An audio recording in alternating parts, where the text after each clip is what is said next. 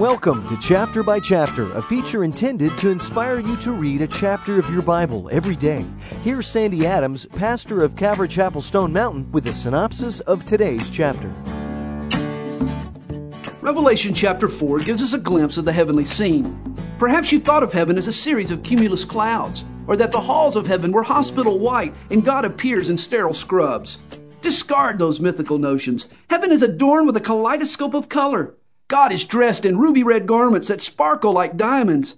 Lightning bolts dart from his emerald green throne. A rainbow stretches overhead, and reflections of flickering flames dance on top of crystal sea.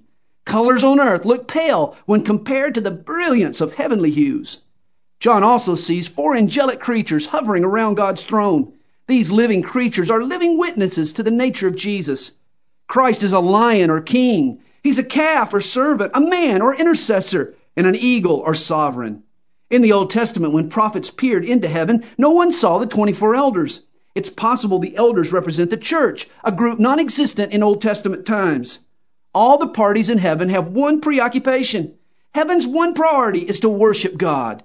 When you learn to worship, you're preparing for heaven. We're rewarded for our labors on earth, so we'll have gifts for God in eternity. The wonders of heaven will swell your heart with gratitude. How awkward you'll feel if you lack a crown to give to the Savior. Our desire is to see you reading God's Word. Each day at this time, Sandy will summarize a succeeding chapter in the Bible. If you would like a tape containing Pastor Sandy's complete study of today's chapter, call us at Calvary Chapel Stone Mountain. The number is 8777-BY-CHAP. That's 8777-BYCHAP, or on the web at calvarychapelstonemountain.com.